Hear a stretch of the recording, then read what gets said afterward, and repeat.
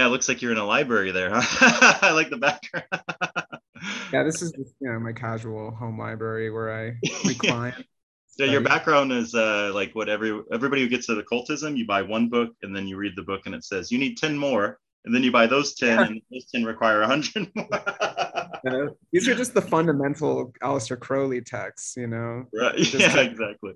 and Exactly. very preliminary aspects of Thelema.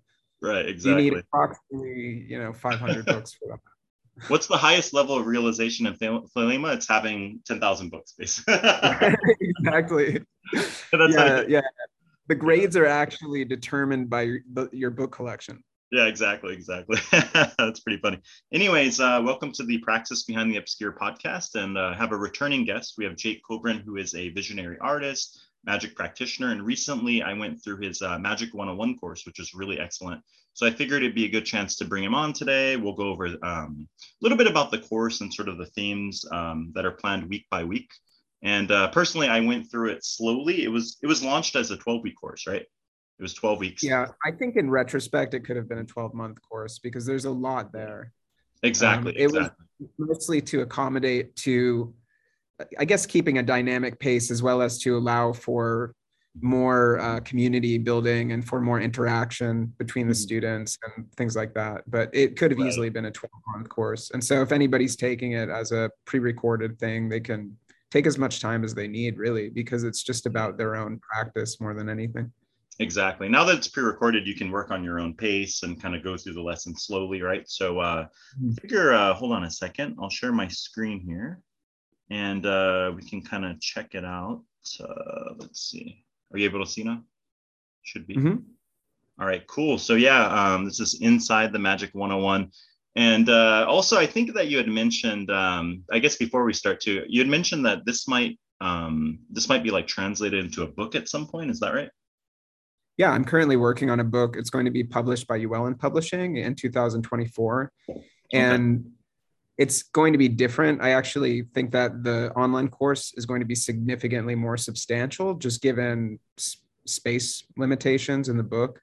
But a lot of the major themes from the course will be in the book, as well as a few added things that I didn't really consider when I was creating it.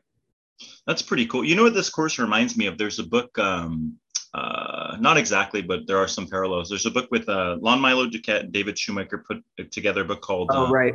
Yeah. what's it called? Something like The Complete Book of Ceremonial Magic or something like that. I think that's And what it's called. Yeah, that is a great book. Yeah.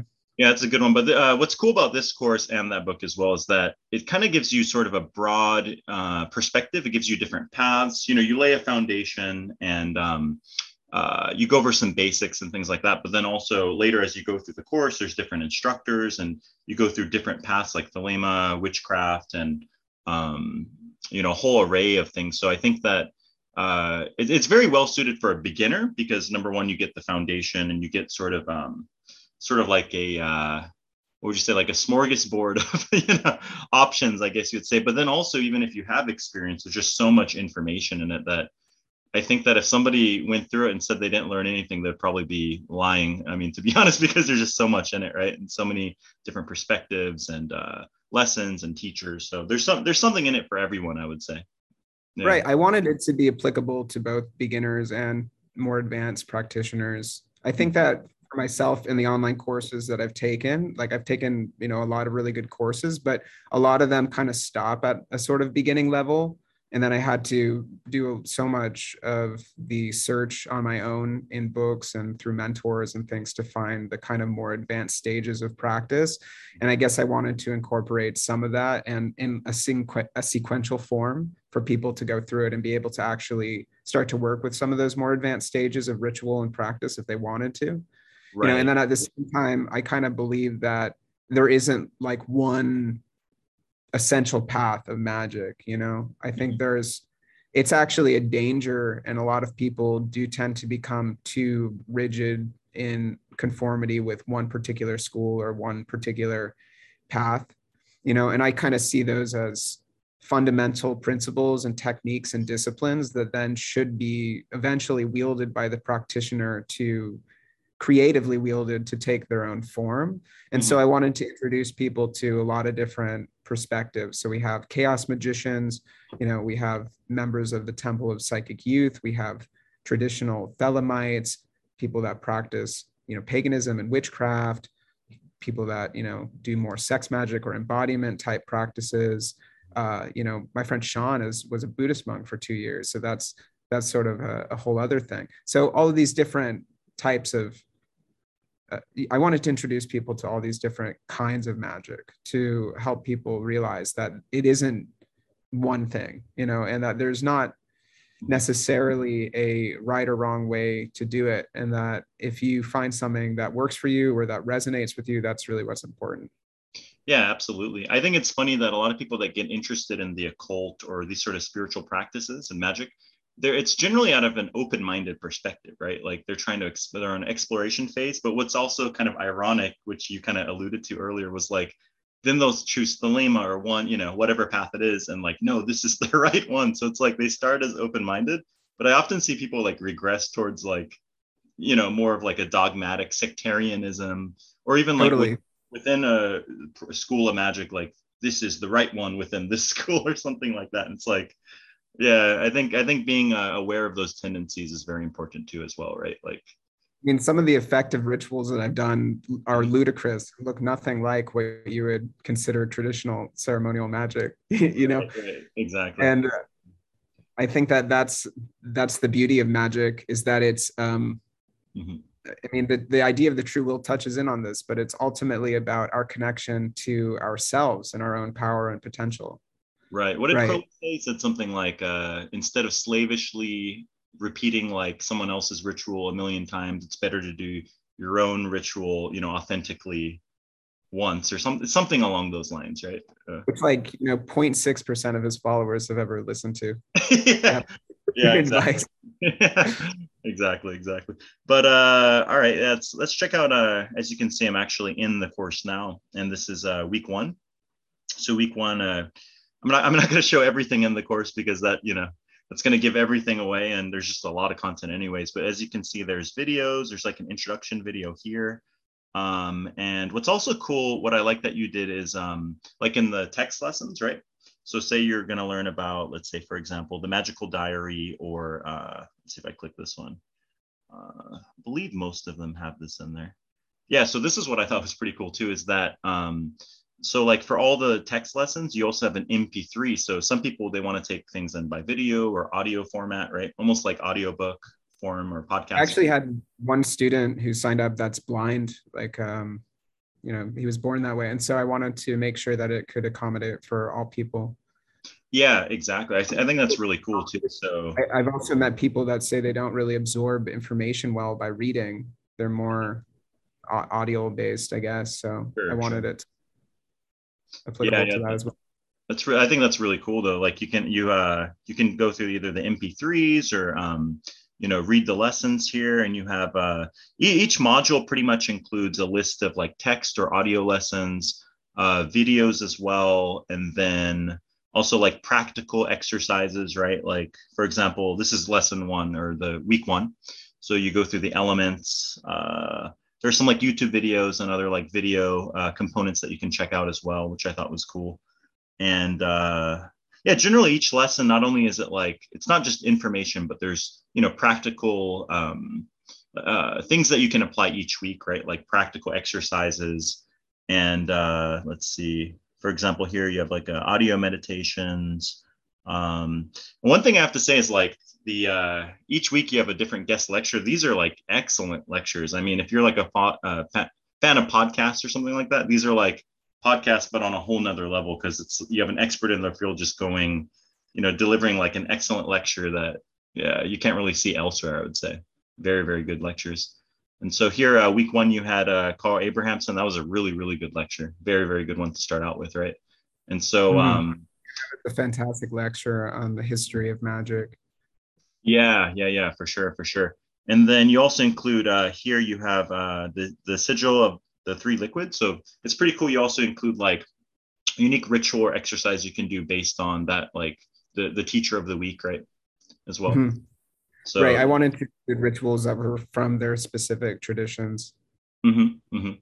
Yeah, so what's also cool is like, I mean, for me, I knew most of the lectures. I think there's only like a couple that I haven't heard of, but really gives you a chance to like learn from different perspectives and kind of look and say you listen to Carl's lecture, check out his books, get into contact with him. For example, I watched this video here and I ended up doing a podcast with Carl later, right? Like connecting with him on, through email, and we did a podcast. So yeah, there's just all kinds of cool little routes you can take here as well. And then let's see, let's look at week 2 here.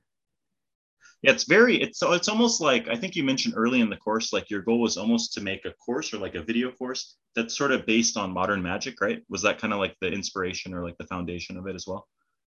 Yeah, I was using that as sort of an inspiration for the structure of it, but the content, of course, is different. Sure, sure, sure. Where there were very, very important fundamental concepts that were explained in modern magic, I included it.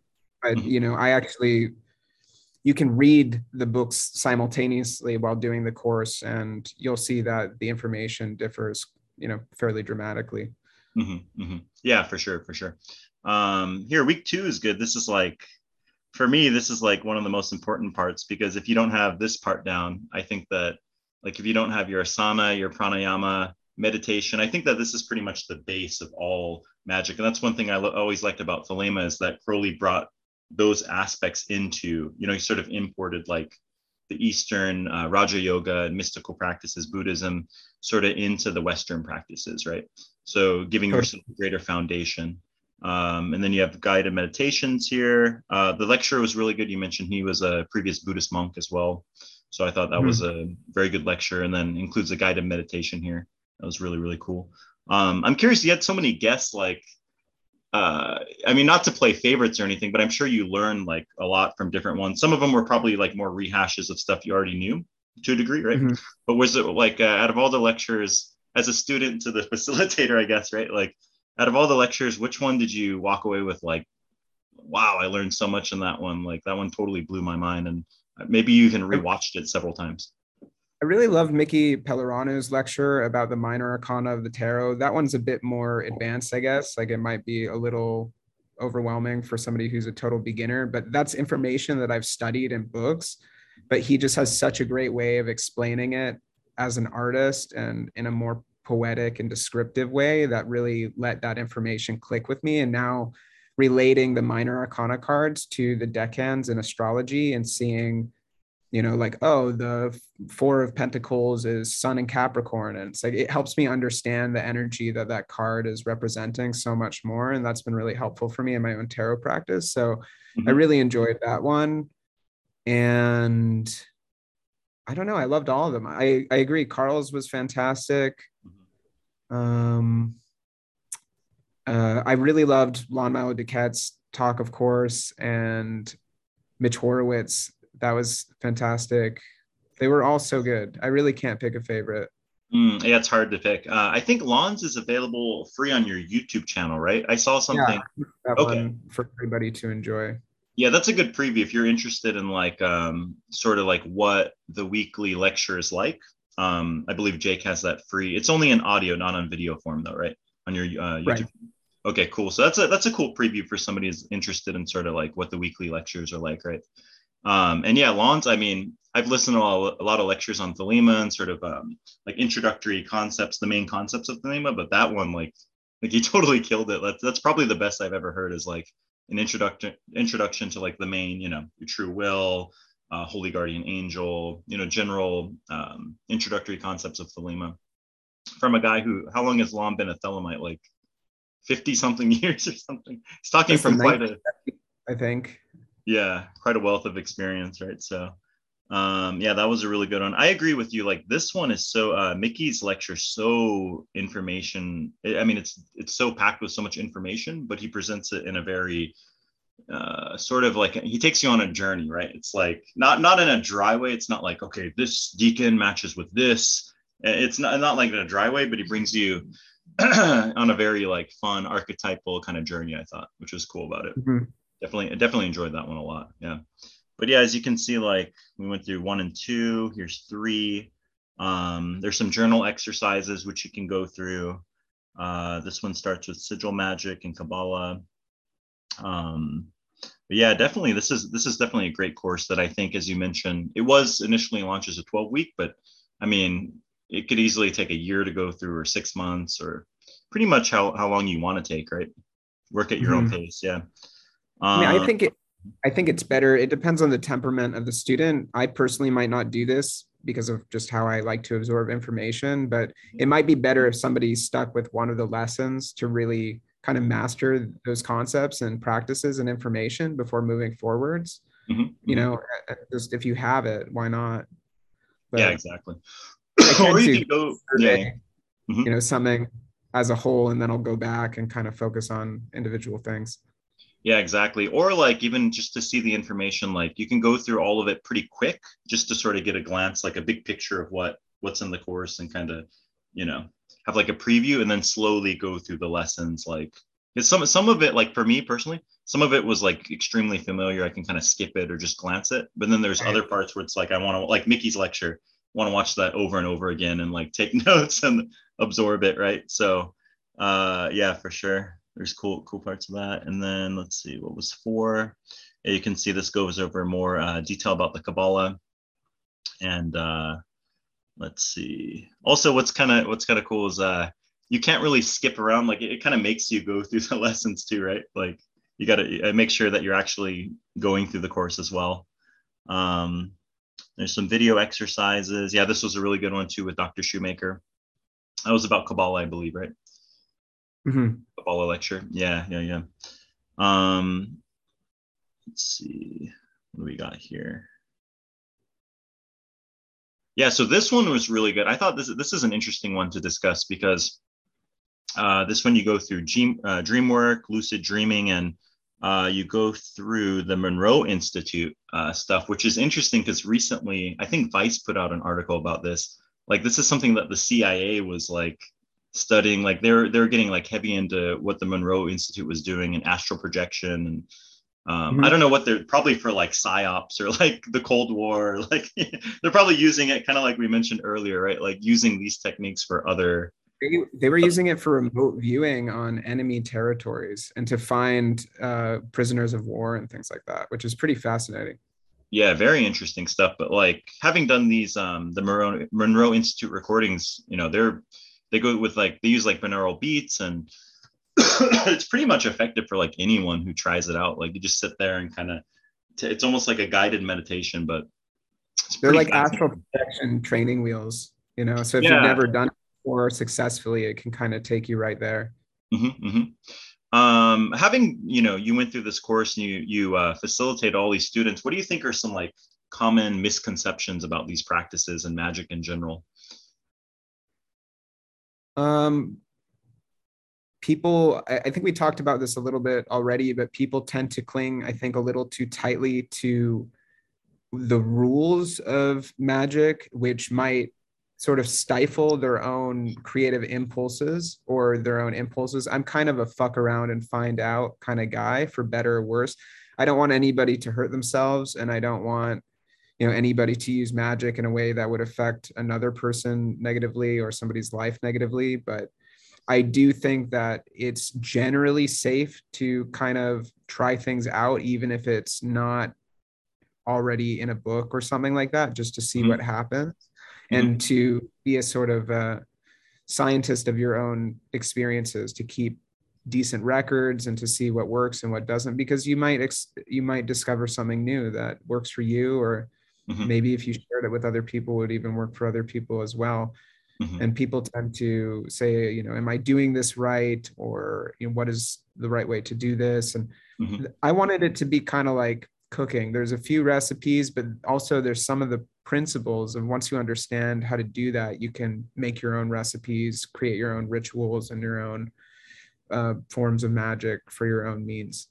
Yeah, exactly. I think a lot of people who get into this, they'll do the LBRP for like 5 years. And I remember like, because I mean, early on, I got really interested in Enochian magic like a few years in. And I remember a lot of people like, no, you need to do the LBRP for 5 years, and Enochian's bad because people go crazy. And, there's all these like myths Mhm. and superstitions and stuff like that. And even I think Scott Stenswick, he's pretty big in the OTO, and I think he did a poll one time. He's like, how many people actually went crazy from doing who's practiced Enochian magic, and who actually had experiences that like led them to madness? And it was something like lower than the statistic probability of somebody having an actual schizophrenic reaction to like anything, basically, right? Sounds about right. And Yeah. so, yeah, there's a lot of superstitions. And at the end of the day, too, it's like you kind of have to, it's like life, right? You have to fall down, you have to burn your hand here and there.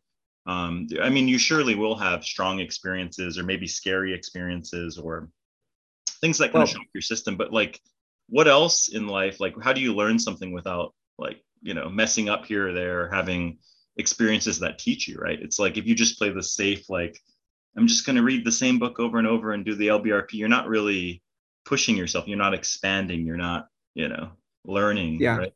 So, I think yeah. the biggest misconception is if you're interested in practical magic, realizing that there's nothing really to get, that any sort of form that might emerge in your life that can be perceived by your consciousness is going to be transitory, illusory, and it's ultimately you're going to lose that thing anyway.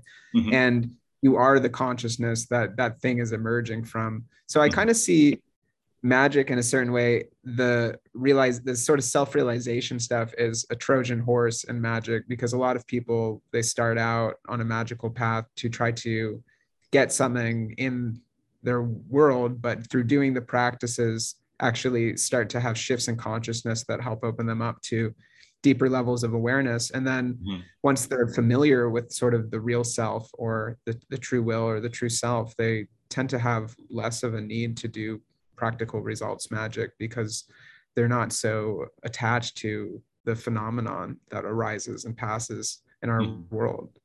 Right. It's sort of a shift to a bigger picture rather than these, I need to do a ritual every day so I can pay the rent, or, these like little things that people might get caught up in, right? But like you said, Mm-hmm. it's like these lessons along the way are sort of what shifts your perspective and your understanding, what have you, right?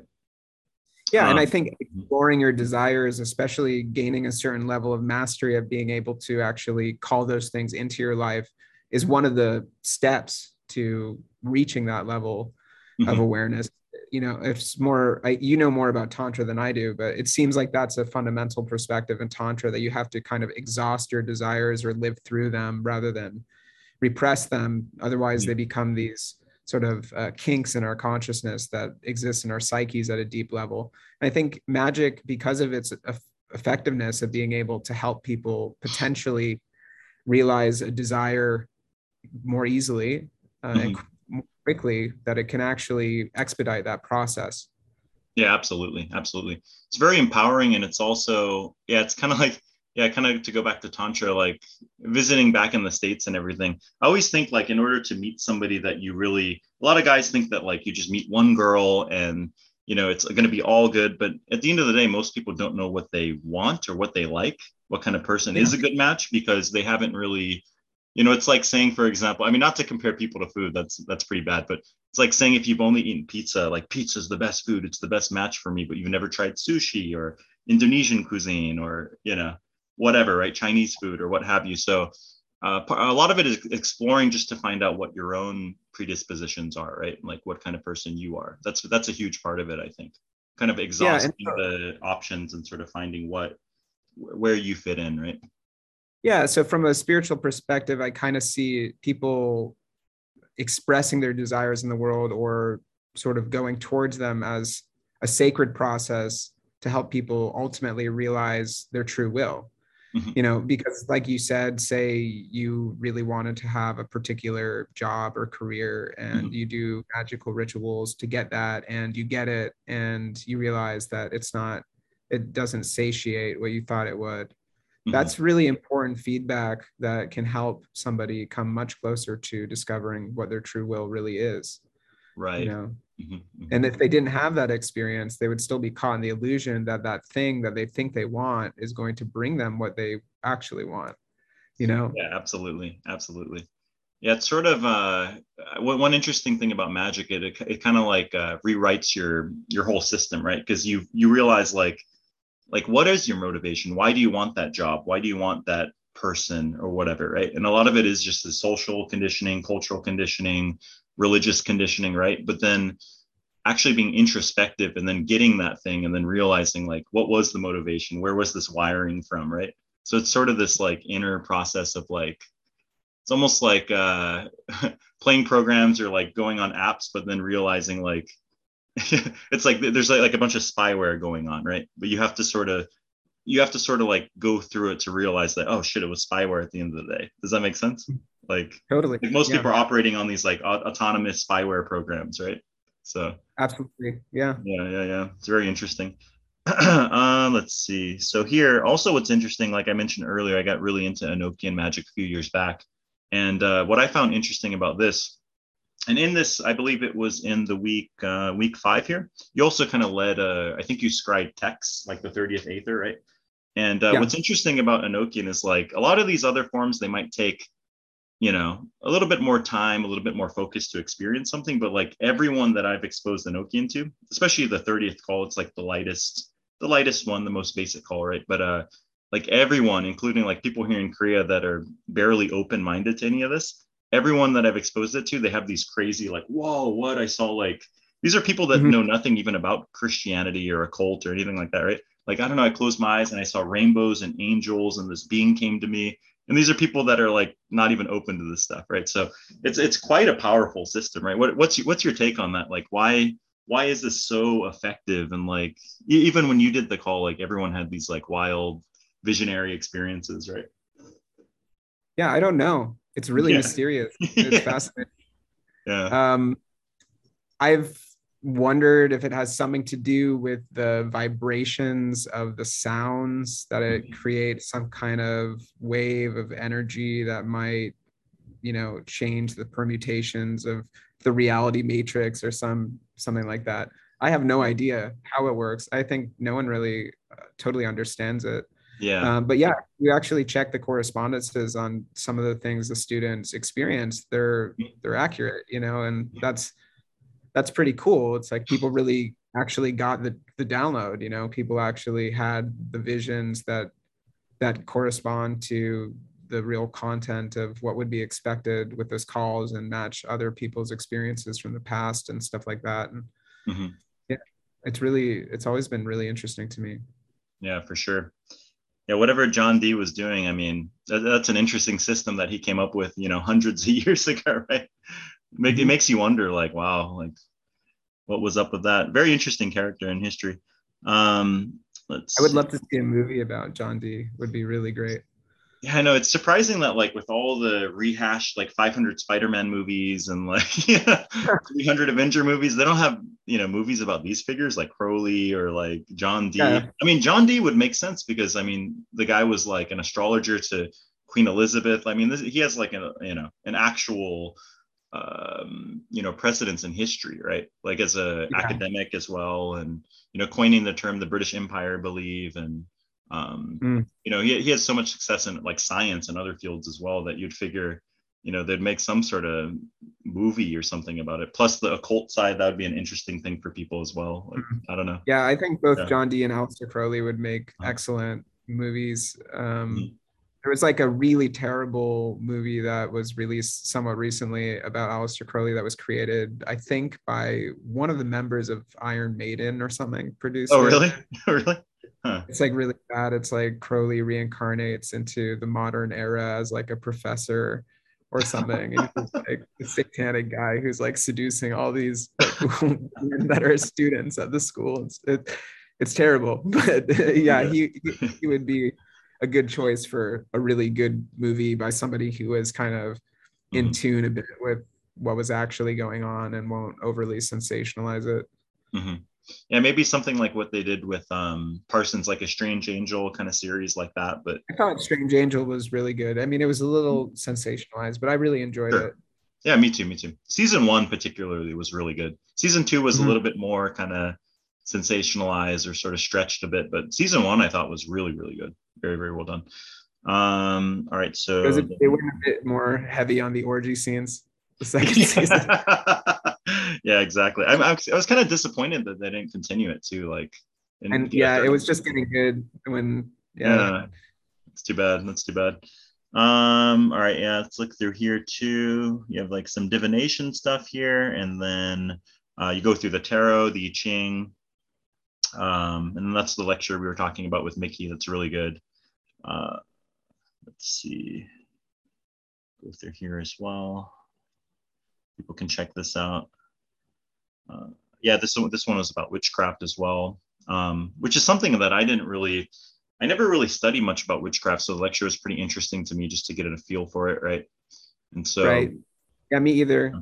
It's mhm, not something I've really studied that much. I think it has a bit more of a kind of feminine nature. So if mhm, you're a bit more of a masculine essence person, mhm, people tend towards the more masculine side of magic, which is like mhm. ceremonial magic and stuff like that. Right, right, right. Uh, and yeah, for sure. I mean, like with any of these that we've even seen so far. So say you watch like lesson 5 or 6, you're like, oh, Enochian seems interesting. There's hundreds of books to buy on this subject. I mean, you can devote 10 years to studying, 100 years to studying Enochian magic and not even get it all, or even witchcraft here, right? Like all of these can Mhm. take you on a journey that would last years or a lifetime, basically, right? Mhm. And so, Yeah, I yeah, that mean, was. Mhm, just take one subject. It's like archangels. You could spend years working with archangels mhm, and mhm. really scratch the surface of that. Yeah, absolutely.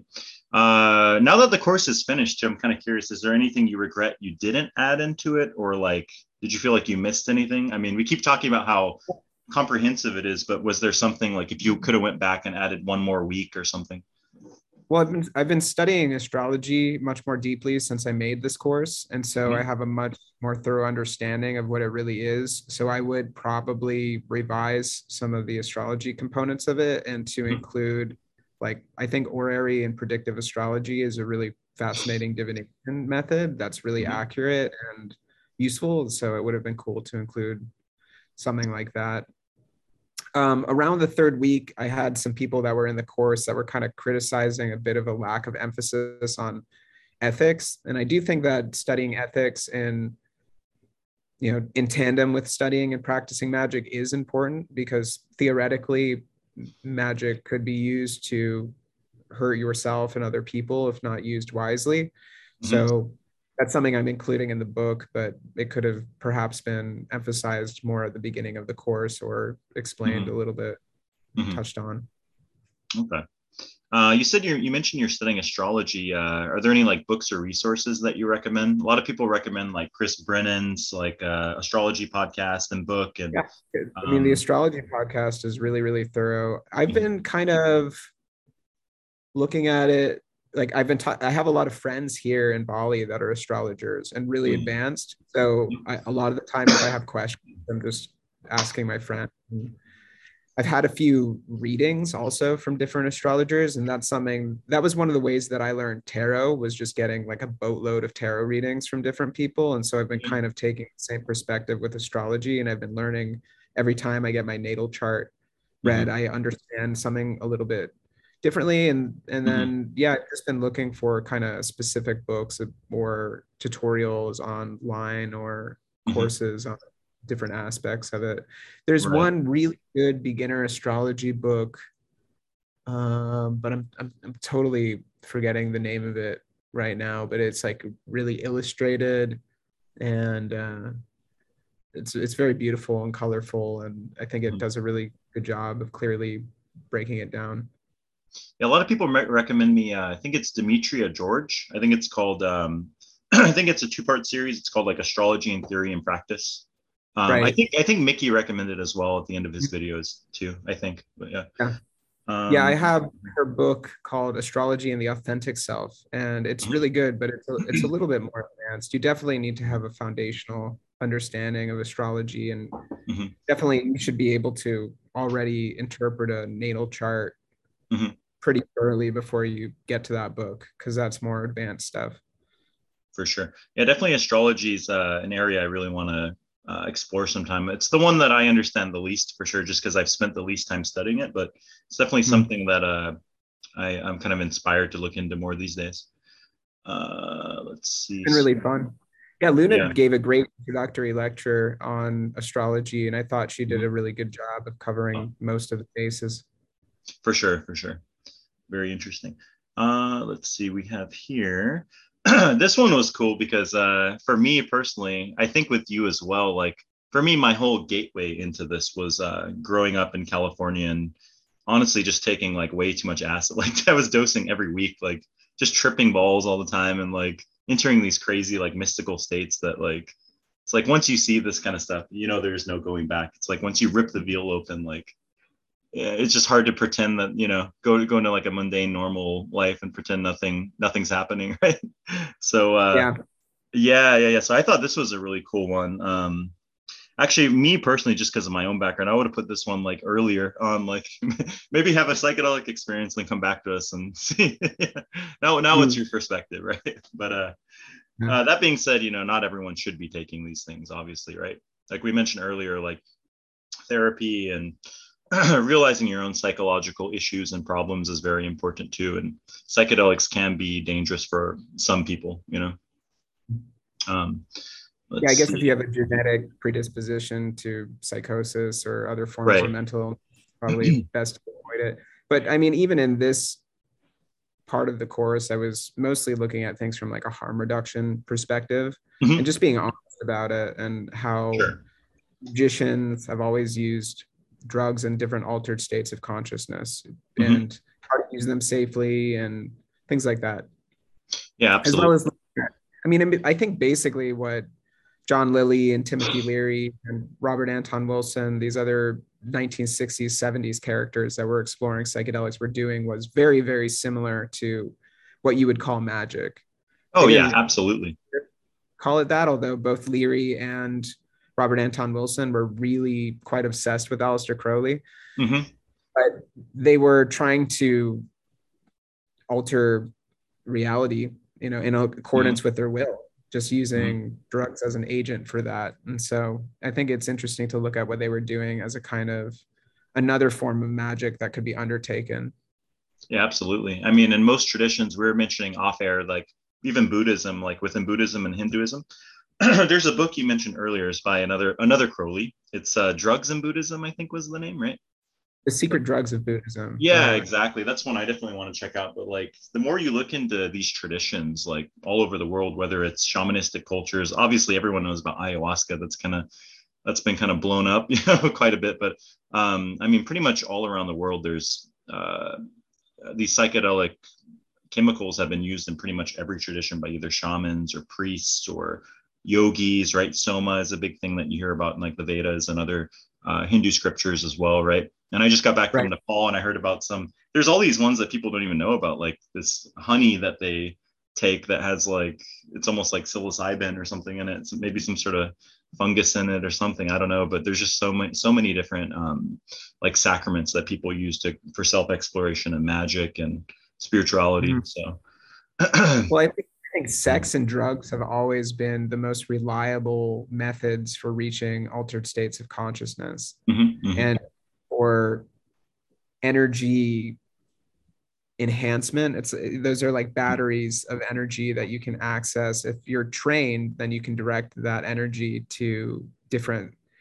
purposes, whether you're exploring sort of sexuality in a more tantric or yogic kind of practice where you can then direct that energy up into higher areas of the body mhm, for realizations or for even just energy to nourish and saturate certain parts of your body, or for magic, like to send that out on in a particular intention to empower a mhm, particular intention. With psychedelics, it's the same thing. So mhm, those two being probably the most powerful means mhm.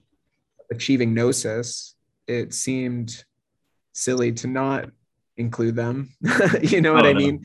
And yeah, also, just almost everybody has either done them or is doing them, but yet you don't actually see it talked a lot in contemporary magical literature. And I think that's interesting why people would pretend like they aren't or haven't when they really have a lot. You know what I mean? yeah. It is something that's, I mean, not in Crowley as much, but in some other literature, it's something that's a little more hidden or like. There's a lot of speculation whether Dee and Kelly were doing psychedelics because there's like Right. there's a lot of literature where Kelly, who was the scryer, right? Like there's a mention of some sort of powder that he had in his thing, like, oh, the spirit said, the Enochian angel said, like, you need your powder, you don't, you're low on powder or something like that, right? And so it's like Mhm. something that's sort of like hidden within all these traditions and sort of signaled at, right? And so Mhm. Yeah, um there's a book called Angels in Vermilion that's all about that, mhm, about John Dee and Edward Kelly. And I forget the name of the author, but he believes that they were mhm, using some kind of a DMT mhm. concoction, Right, right, and right, that exactly. opened up those Right. trances, allowed him to see into the other dimensions where he could communicate with the angels.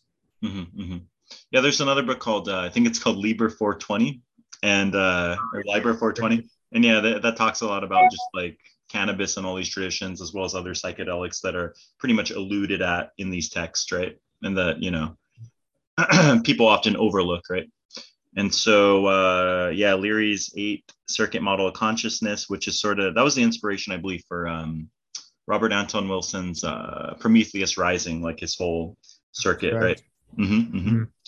mm-hmm.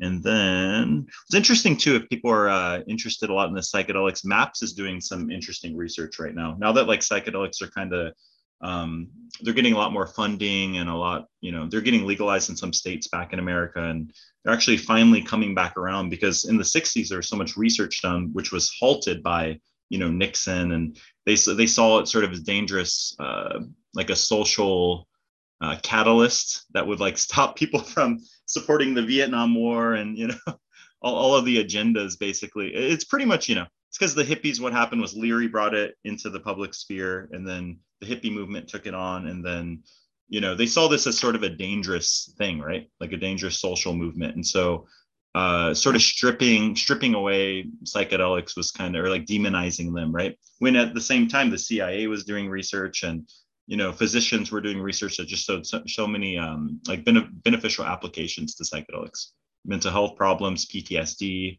Now that's finally all coming full circle, like 60 years later, right? So pretty Yeah. interesting, I think. Yeah. Um, anyways, yeah. So you have here, let's see, go through 10.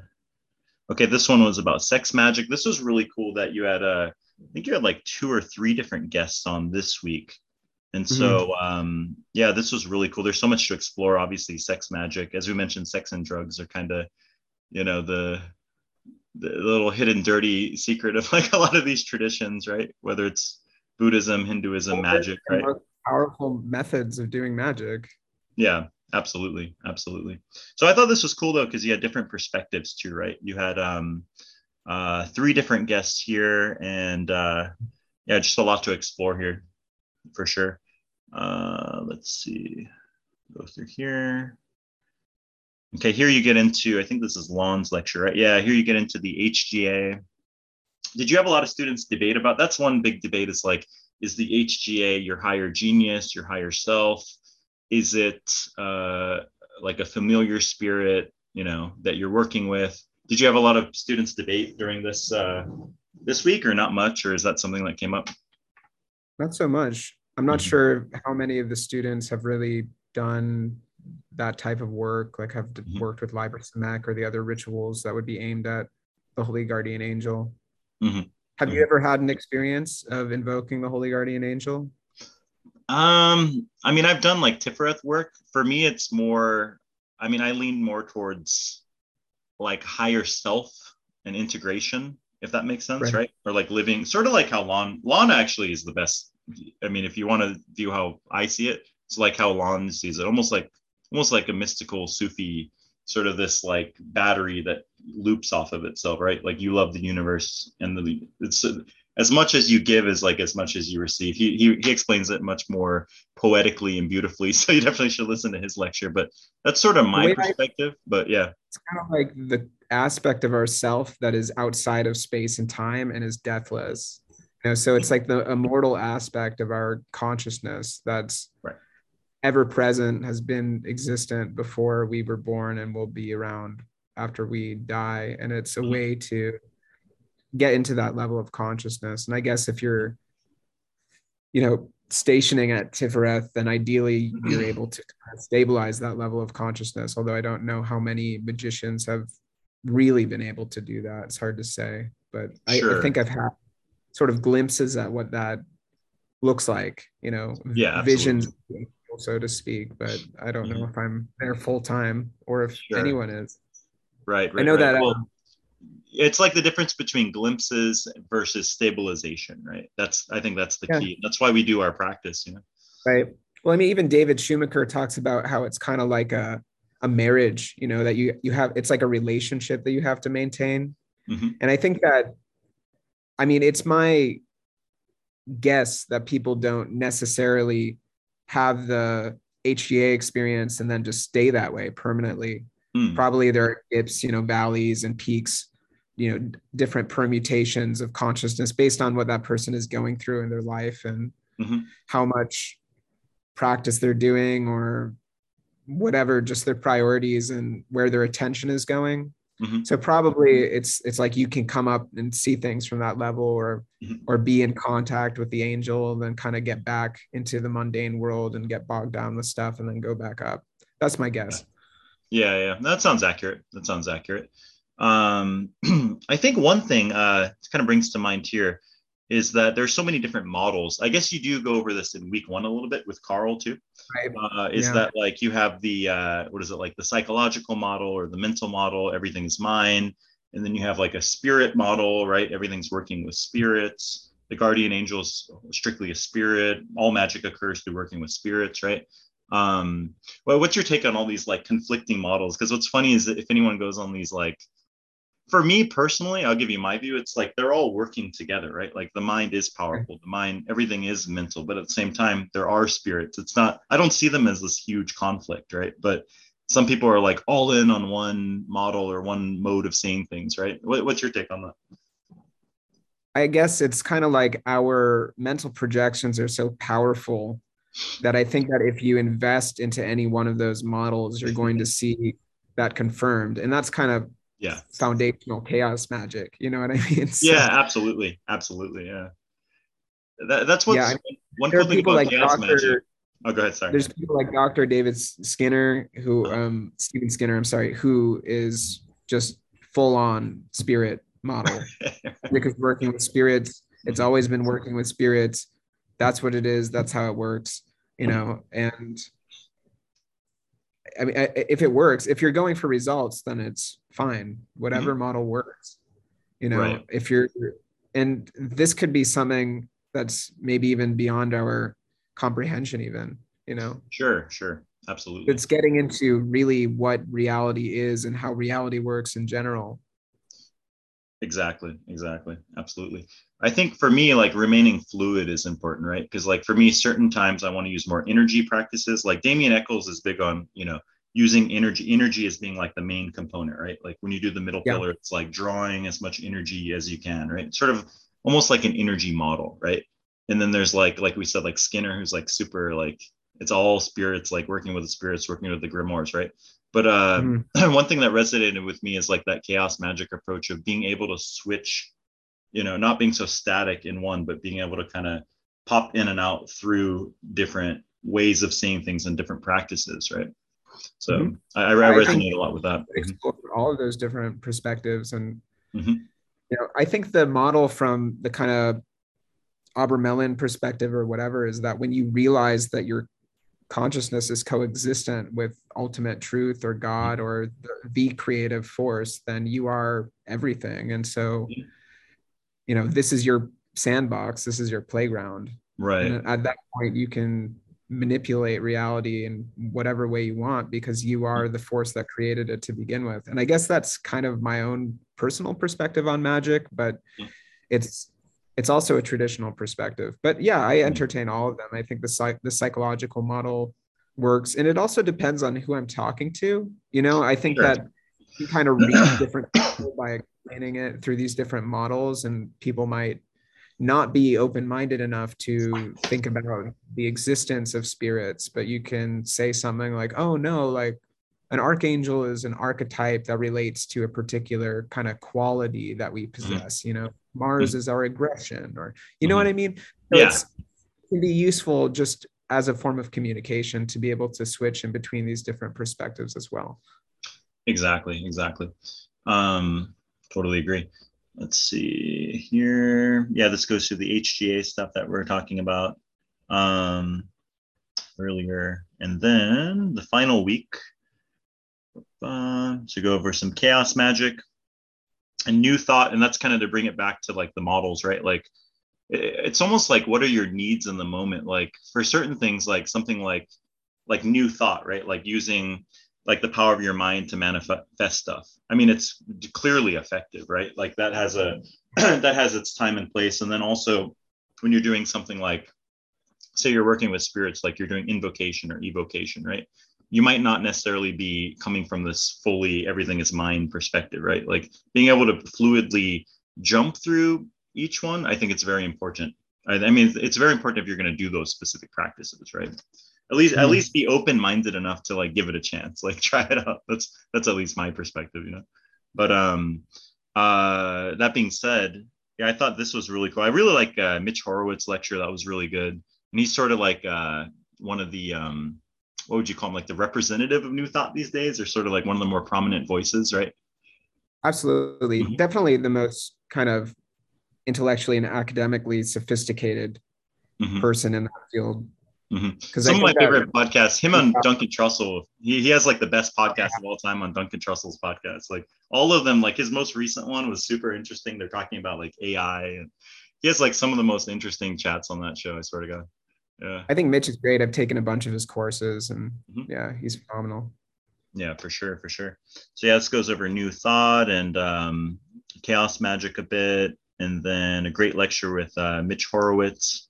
And there is a bonus session at the end, like clarification. Um, how about for people who sign up for this course late? Like I'll include, of course, in the show notes here. For people who are interested, they watch this podcast, listen to the podcast, they want to go check this out. Are people, say if somebody signs up tomorrow, are they able to still kind of like reach out to you and ask Yeah, questions and stuff like that? Because as part of the, like if you took this live, you're part of this like weekly Zoom webinar, right? But right. where people could ask in real time. But for somebody who signs up, say tomorrow, what would be the process? Say they're like really confused on I don't know, choose at random, right? Or just new thought. They go through that and like, I don't really get this. How could they like reach out or ask There's a questions? Telegram group that's the community group for the course, and it stayed really active even up until now. And people have, I wanted a community centered approach to this course, and I wanted people to get to know each other and to build relationships. And so that Telegram group is really for that, for people to just share and talk about whatever they're interested in or whatever questions they might have on the course. And I'd like to get into a regular flow of doing either a once a week or once a month meetup, and to occasionally have guest sort of private podcasts for the community with different people. So that's something I Mhm. intend to do moving into the future. I just haven't created the momentum around it quite yet, but Mhm. definitely on the horizon. And Mhm. then those would be open for anybody to ask questions if they wanted to, but they can always just message me on Telegram or post it in the group and I'll answer it. Okay, cool, cool. Do you see yourself making another like, I don't know, Magic 102 or 201 or whatever be after 101? Do you see yourself making like a more like the advanced next course or intermediate or what have you? Sure. Yeah, definitely. Mhm. I guess a big long-term vision would be to have some sort of physical school or something with Mhm. these types of teachers present to teach courses and things like that. But that would be Mhm. very long off. I would like to do more courses in the future because I really, really loved creating this. It definitely felt deeply aligned with my true will, whatever that is. And Mhm. yeah, I'm currently working on organizing this retreat in Bali in December that would be sort of the continuation of what we've already begun. Most of the people that are attending that so far have already done this course. So I Oh, think it'll cool. be built off of. So what's the plan? You mentioned this Bali retreat. When is it, and like what's the layout? What's the structure of it?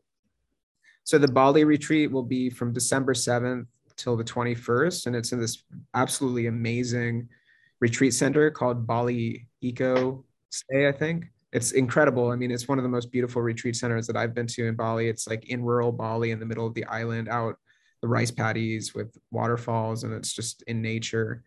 Is it in Ubud or which area? I'm curious. It's far away from Ubud. I wanted Oh. it to be away from Ubud because I don't want people to come to the retreat and just get like swept away with ecstatic dances and Okay. So it's more, yeah, isolated. Yeah. Yeah, so we're going Okay, to be cool. more isolated there. People aren't going to be going in or out of the retreat center during the Mhm, time. And Carl Abrahamson and his wife Vanessa Sinclair are going to mhm, come to teach chaos magic and also to guide creative processes of collage work. The idea is exploring the intersection of creativity and magic. So I'm a mhm. professional artist, and Sure. Izzy, my friend, is also a professional painter, and my friend Adam and Mhm, Paul Masvidal is coming. He's like one of the greatest guitar players in the world. So we have mhm, all these different creative people that are coming who are also kind of magicians or spiritual practitioners. And then we have a few mhm, people that are coming who are full-time magicians and who have mhm, published books around the subject. And it's sort of an exploration into how we can use our creativity for magic and to mhm, create change in accordance with our will. So we'll be doing a lot of magical exercises and group mhm, rituals and sort of meditations and practices and group work to discover what our desires, our intentions, and what our true will really is. And then we're going to mhm, be learning all of these different creative techniques, writing, songwriting, music, painting, digital art, collage, and exploring all these different creative mediums with professionals and experts that do those types of creative mediums to sort of create hyper sigils or sigils mhm, that would be represented and charged through our creativity. And mhm, so that's the idea of it.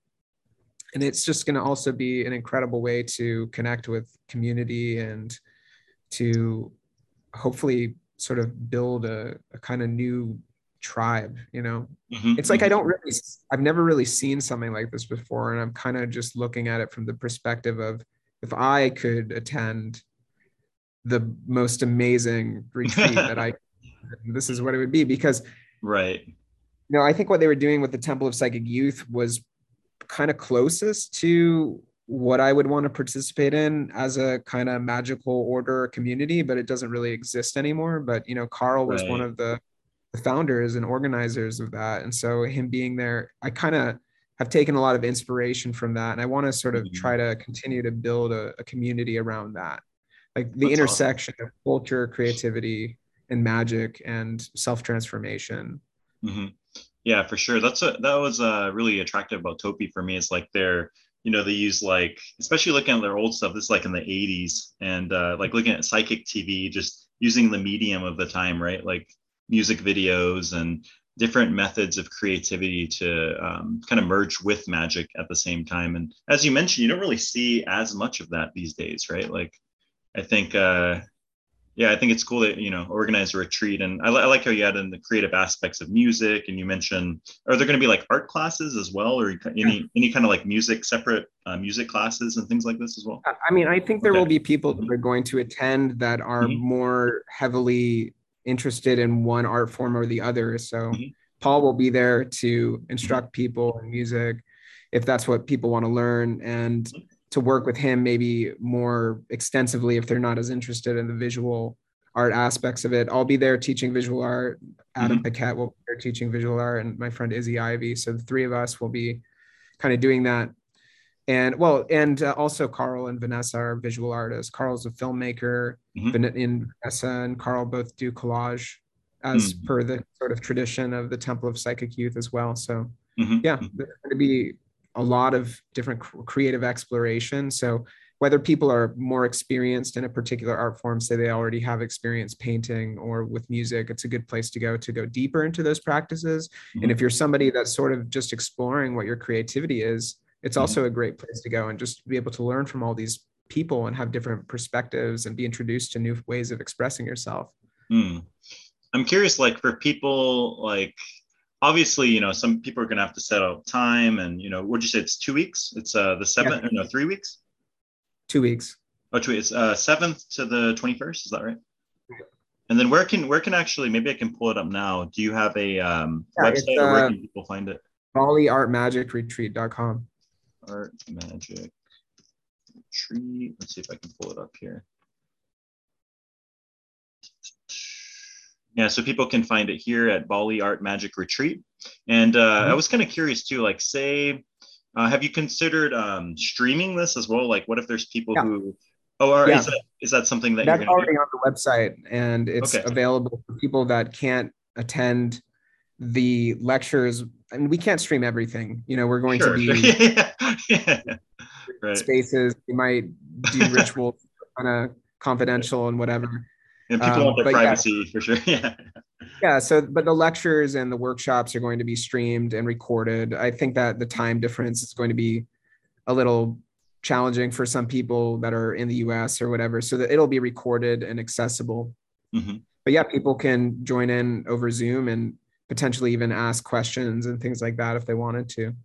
Hmm. Hmm. Somebody actually asked me, I mentioned I'm having a podcast with you. What do you think about like art and creativity as solely as a spiritual path? Like, do you see any sort of separation, or how do you distinguish these two things? Well, I think if you look at all of the world's spiritual traditions, art has always existed as a fundamental part of that.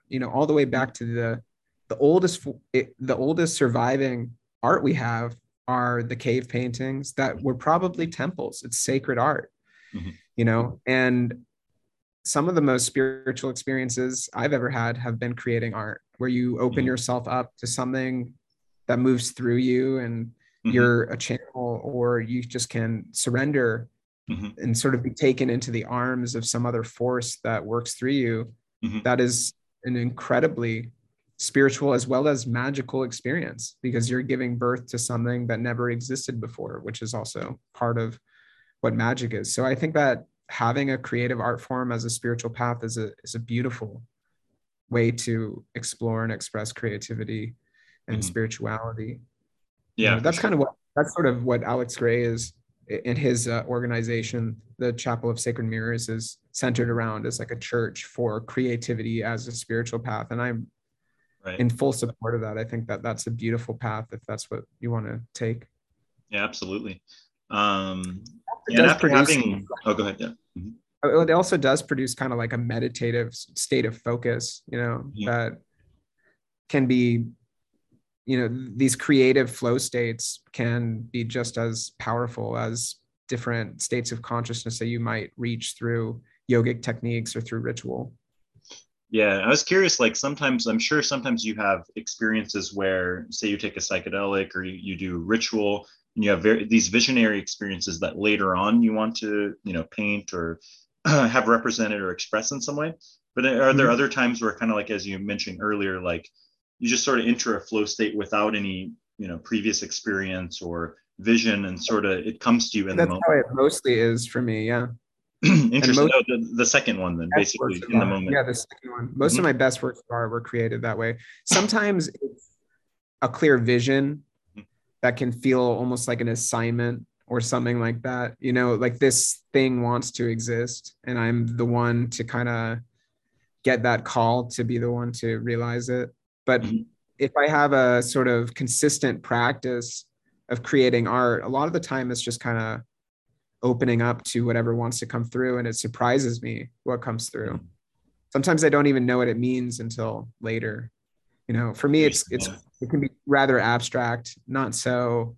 I think Mhm. there's different kinds of artists and different creative processes. I don't really use my intellect a lot when it comes to producing art, but some people do. I've had friends and associates that are really, really heady about mapping out all the different symbols and how they want something to look to communicate a particular vision or an intention. And that's not really how I create. And actually, that's why it's so kind of nourishing for me. And it's sort of a meditation, because I can sit down and paint, and I'm somebody who has a very active mind generally. And for some Mm. reason, when I paint, it kind of turns that off and I go into more of a flow state.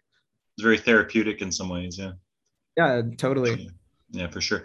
Do you have, I'm curious because your artwork is amazing. It's incredible and people can check it out. What on your Instagram, Jake Cobran or, Yeah, probably the best place to see it. yeah. Yeah. Okay. But I'm curious, like when you, as you mentioned, you get into these flow states, do you have a process before, say today you're going to paint? Do you do it Mhm. sporadically or do you, start with like a ritual or meditation? I'm curious, like, is there any like, or is it just really I depending on really the wish day I and the was time. more disciplined when What's it that? What's came to, I said, I really wish I was more disciplined when it came to creating art.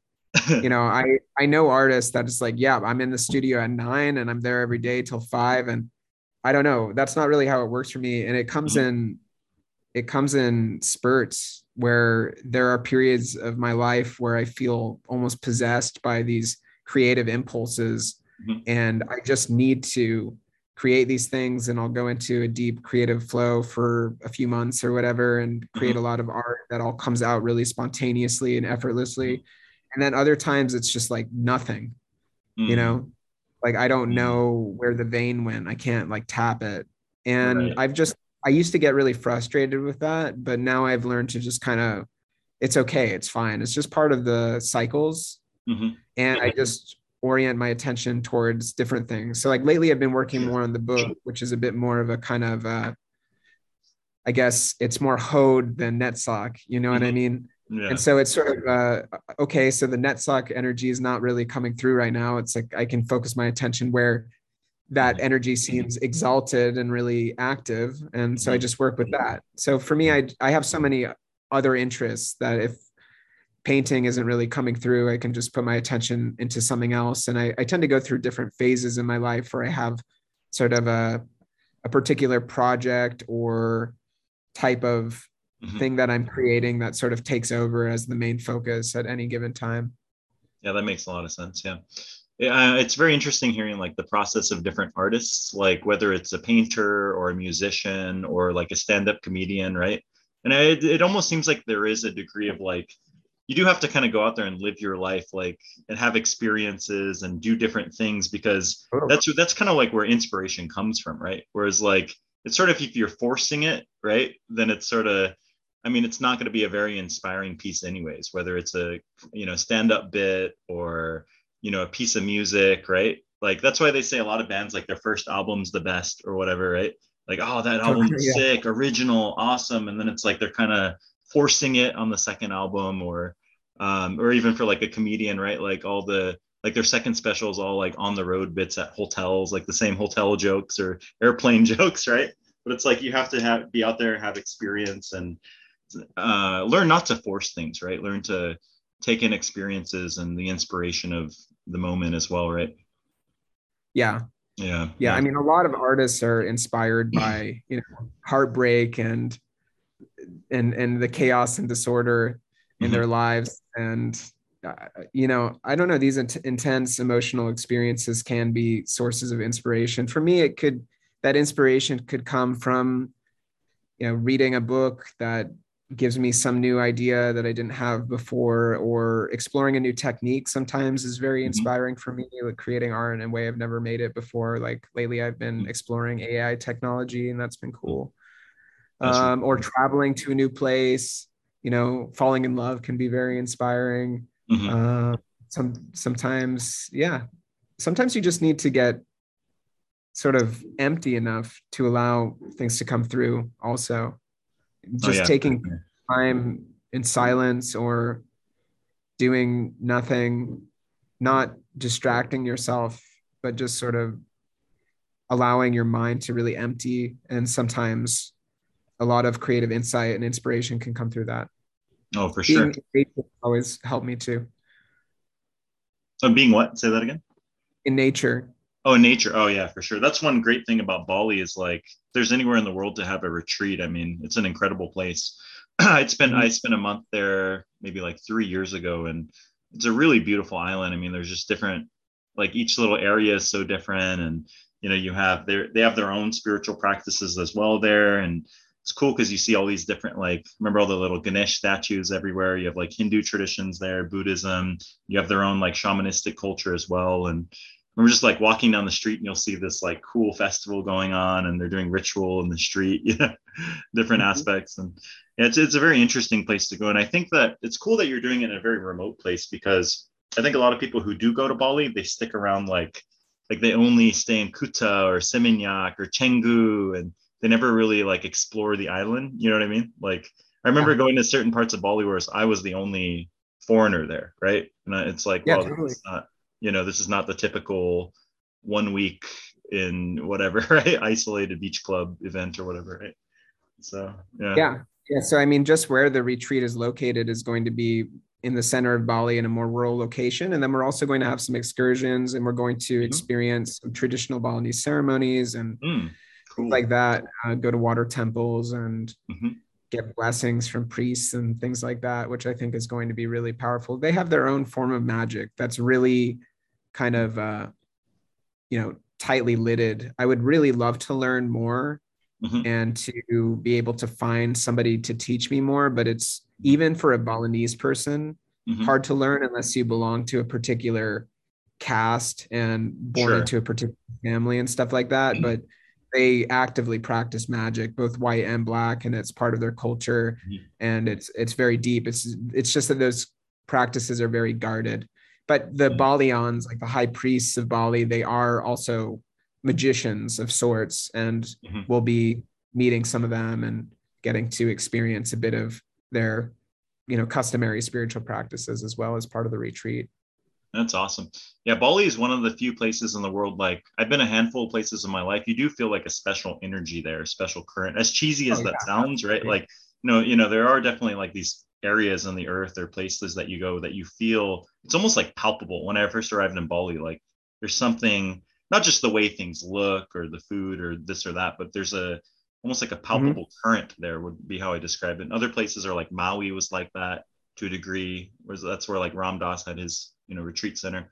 And then Mhm. like Nepal, of course, being up in the Himalayas and like going to all these caves, like Padmasambhava's cave where he did Wow. practice tantra. Yeah, I got to go into that. That was pretty cool. Like you could feel these like palpable currents around you, right? So there Mhm. definitely is places on the earth, like just visiting a place like that can be extremely change your perspective and illuminating in some regard, I would say. Absolutely. Yeah, so here's your little your bio here, which is pretty cool.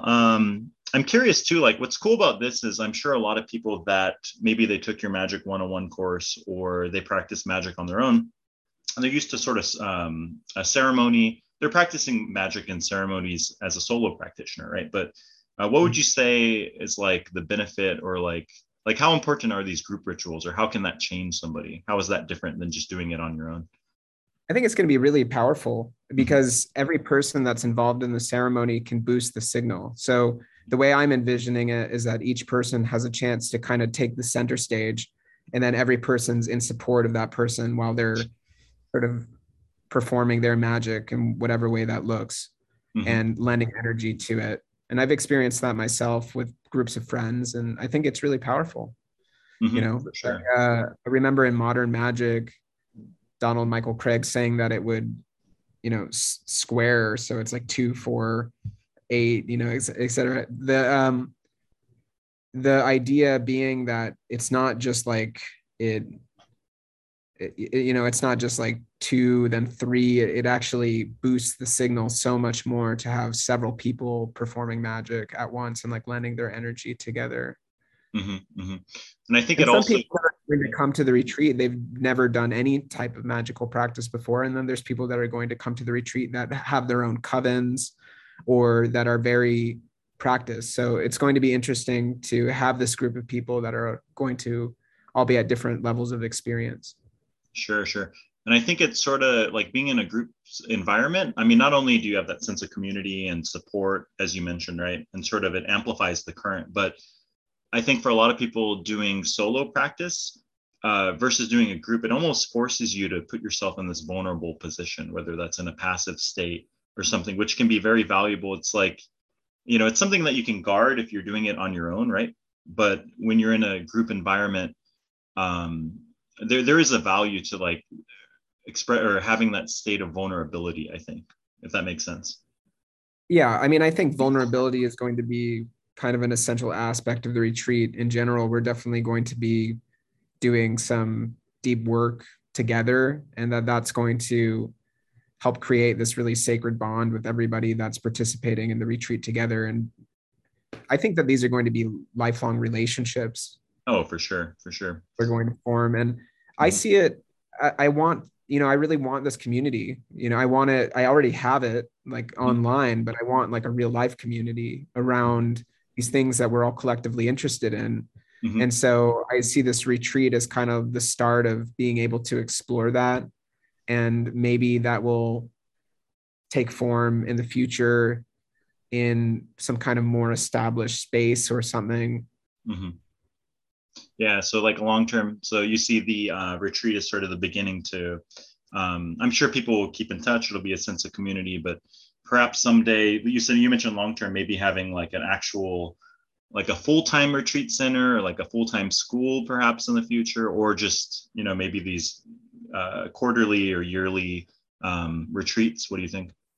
Yeah, I mean, I think doing yearly retreats could be the beginning, and then maybe eventually some people might want to immigrate to Bali and sort of have some more regular correspondence or something like that. I think that the school, having some kind of a mystical or magical school, is a collective vision. It's not necessarily Hmm. just my vision. It's Sure, something sure. that I've desired since I was a kid when I was reading Harry Potter books. And I think that there's a lot of people that also would love for something like that to exist. And as far as I know, it doesn't. And Hmm. I talk to a lot of people, friends that I meet here, and I ask them, well, what's your vision? What do you want to create in your life? And a lot of the times people actually say that that is their vision. Hmm. So it seems that many people have this kind of collective shared vision. And so eventually, someday, maybe it's 10 years from now or whatever, we can work together and pool our resources and our skills to actually make that happen. Oh yeah, that's awesome. That's great.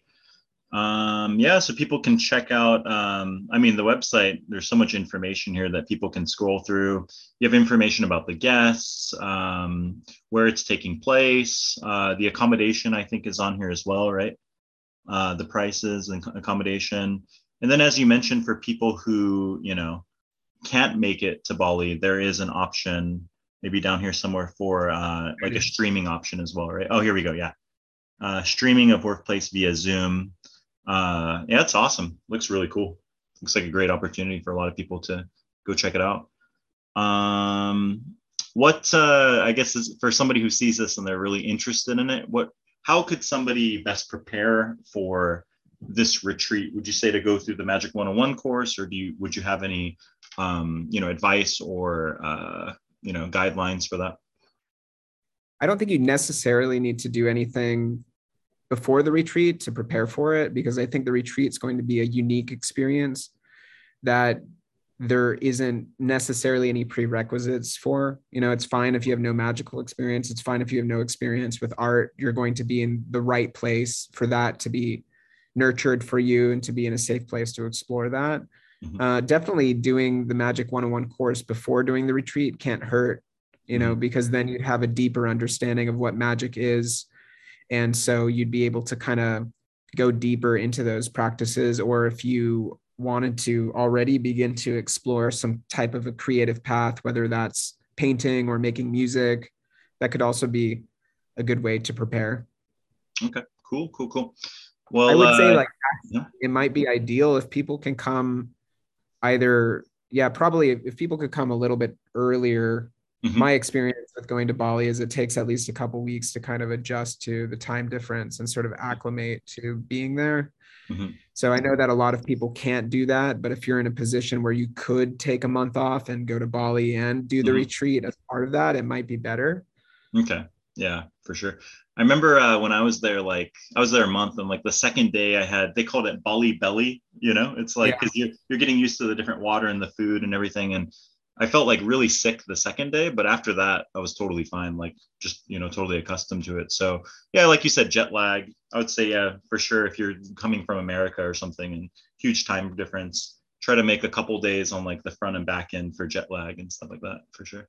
Yeah, totally. I think I'll send some information to all the participants about just what to expect and what is good to know when you come to Bali.